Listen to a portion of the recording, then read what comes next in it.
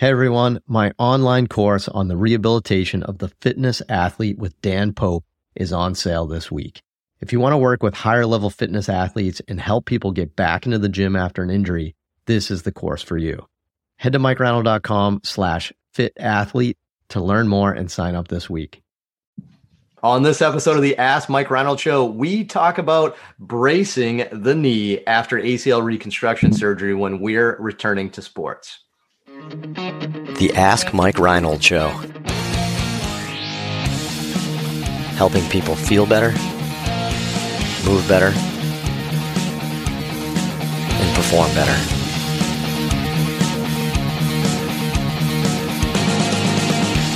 Before we get to the podcast, I wanted to make sure you knew about my free online course on the Introduction to Performance Therapy and Training. If you want to learn how to get started optimizing and enhancing performance, this is the course for you. Head to MikeReinold.com/performance to sign up today. Welcome back, everybody, to the latest episode of the Ask Mike Reinold Show. I am up in Boston at Champion PT and Performance with our crew of amazing clinicians, strength coaches, everybody here at Champion just joining in to answer your questions. That's what we want to do. So if you have some questions, head to MikeReinold.com, click on that podcast link and ask away. We still have, I forget what it was. I looked this morning at how many thousands of people have submitted this over the last several years, but we get a bunch of great questions every month. So keep them coming. We appreciate them. I'm here again. Let's go through them real quick. Dewesh Podell, Dan Pope, Lisa Russell, Dave Tilley, Lenny Macrina here answering your questions. Mike Scaduto may be making an appearance in the background because he's actually working because he just got back from a big vacation. No, I'm just kidding. No, I'm not. But anyway, Lenny, who do we have for students today? We have our three amigos. We have Jonathan Sandberg from Creighton University. We have Brendan Laxbro Gates from the Duke University. And we have Joey Shrimp Scambia from URI. I like it. That's pretty solid. All right. Welcome, team. Gates, are we up today for the question? Yes, we are. All right. We got Lauren from Alabama. And she says, what is your opinion on putting adolescent athletes in a functional knee brace for return to sport following their rehab for an ACL reconstruction? Is it appropriate if they present with sound joint stability at the time of rehab discharge? Does your opinion change with return to contact versus non-contact sport? Nice. Good job, Lauren. Roll Tide, War Eagle. I think you nailed the sub questions very well, by the way. And I think that was really good because those are usually the things that we start to talk about in these discussions is it a contact sport? What's the status of their knee and stuff like that? So I think this is a great question. I think there's still some variability throughout the country and maybe some surgeon preference or stuff, but I don't know. Len, you want to take this one from here and kind of maybe start it off with, what do we know about the science of ACL bracing? How protective is it? And then based on that, what's your experience and preference, I'd say? Yeah. It seems like the science is not screaming it's as protective as we think. Yet I think there is some form of protection, obviously, with people wearing these braces, because, if you're going to have a grade 2 or grade 3 MCL, maybe it's a grade 1 that you may get because you have that medial and lateral, buttressing on the knee. I want to interrupt there real quick. So I apologize, Len, but I think that was actually a very, very key point you just made right there. Sometimes it's not the ACL we're protecting too. Right. Sometimes it's the status of other things in the knee. So very good point. Yeah. I mean, I don't think the brace protects against anterior translation of the tibia, right? Which is how you're going to tear the ACL. I think there's an attempt to, but I don't know if it's truly going to do that. But with that, I'm still a proponent of it. That doesn't mean I have to have all my, adolescent athletes get one. It's certainly going to be doctor preference. They have the final say with their patient that they sent to me for rehab.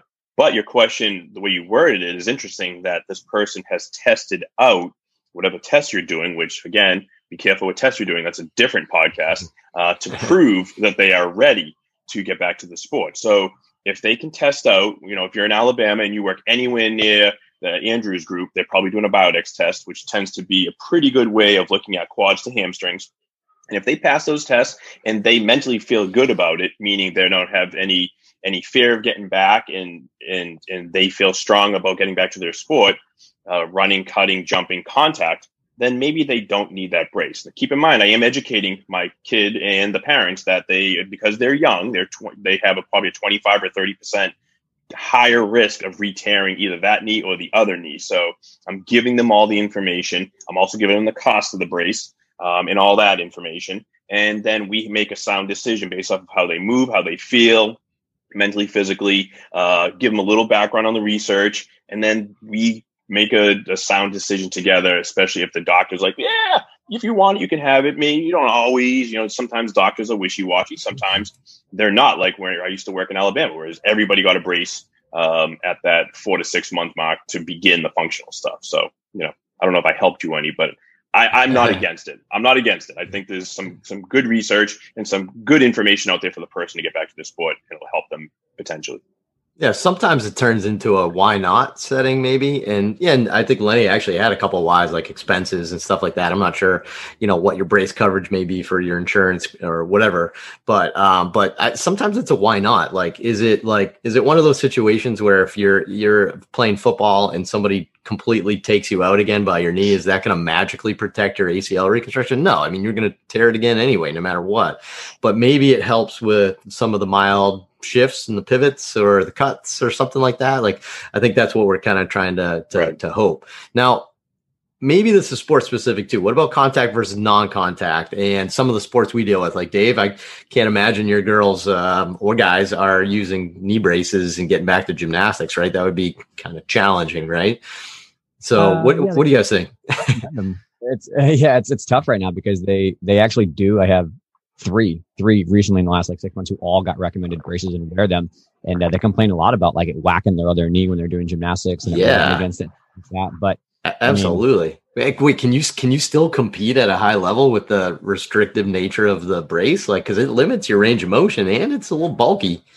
Yeah, it's I think that what they do is similar to weightlifting. When somebody can't straighten their elbow all the way, they show that before they compete, so the judges won't take off for it. A lot of gymnasts will do that. They show like I can physically put my knees in the same kind of degree. But I mean, to Lenny's point, unfortunately, there's mixed results. I have some people who are wearing the brace and have retore recently, and it wasn't super protective. Who knows whether that would have happened, or I've had some wear it and swear by it. So I mean, I think it's in line with the literature that it's the mixed bag here. Yeah. Anybody else have any experience with that a little bit? Dan, Lisa? I mean, I will say, going off of your point of the brace rubbing the other leg, I did recently put something on my Instagram page that showed a kid running on the treadmill with his brace on and without his brace on. And sorry, braces, but it was a lot worse with the brace. He physically was afraid to have the brace hit his other leg, so he would circumduct around, which created this funky valgus force as he was trying to land versus running purely sagittal. So this was, relatively early in the process, by 5-6 months out of surgery. He wasn't 100%, but I was like, oh man, like that looks awful. That's not what I expected, because you've looked better without the brace. And the doctor gave him the brace. We had him run it. And I said, all right, no brace. We're coming out of the brace. We're going to have you run on the treadmill, which is just a treadmill running. And he looked a ton better without the brace. And I think everybody agreed on my social media pages. But yeah. Nice. What else, Dan? The only thing I was going to add, and this was kind of a couple points ago, is that sometimes I've had some athletes that tear their ACL, let's say with a hyperextension injury of the knee. And that's not to say that they would hurt themselves in the future with the same exact mechanism.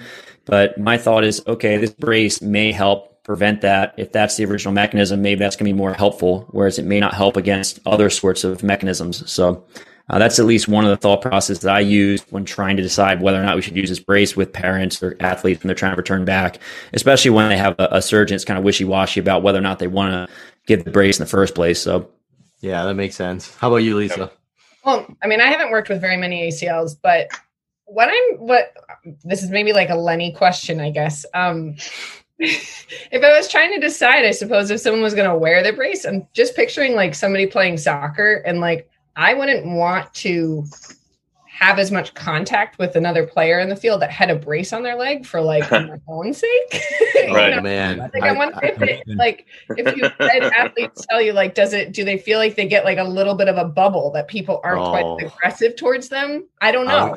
I'm gonna jump in and say I'm gonna say the exact opposite. I think you're a target. You get a bullseye. If you're trying to win and it's life or death in these athletes' minds, sometimes you got to target. A lot of people don't want to show vulnerability with that, because then they're gonna, if you're, I don't know, this is a terrible example, but just what popped in my head. If you're a pitcher, baseball pitcher, and you're wearing a knee brace, I'm probably gonna have my guy that bats 280 but is really fast bunt.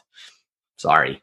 Right. You showed your card, and your card was you don't have good agility probably. So I'm going to try to bunt and beat it out. So just as an example, but now, I would say on the flip side, though, keep in mind, many football team offensive linemen and other positional players wear braces to play, not just immediately after an ACL, but as a preventative thing. Or Tom Brady still wears a brace under his pads on his left knee from his ACL that was probably more than a decade ago, as a protective thing. So you can get by. I mean, my example of the kid running on the treadmill, he's a 15-year-old kid learning to run again after an ACL, but these guys play at a very, very, very high level with these braces on bilaterally.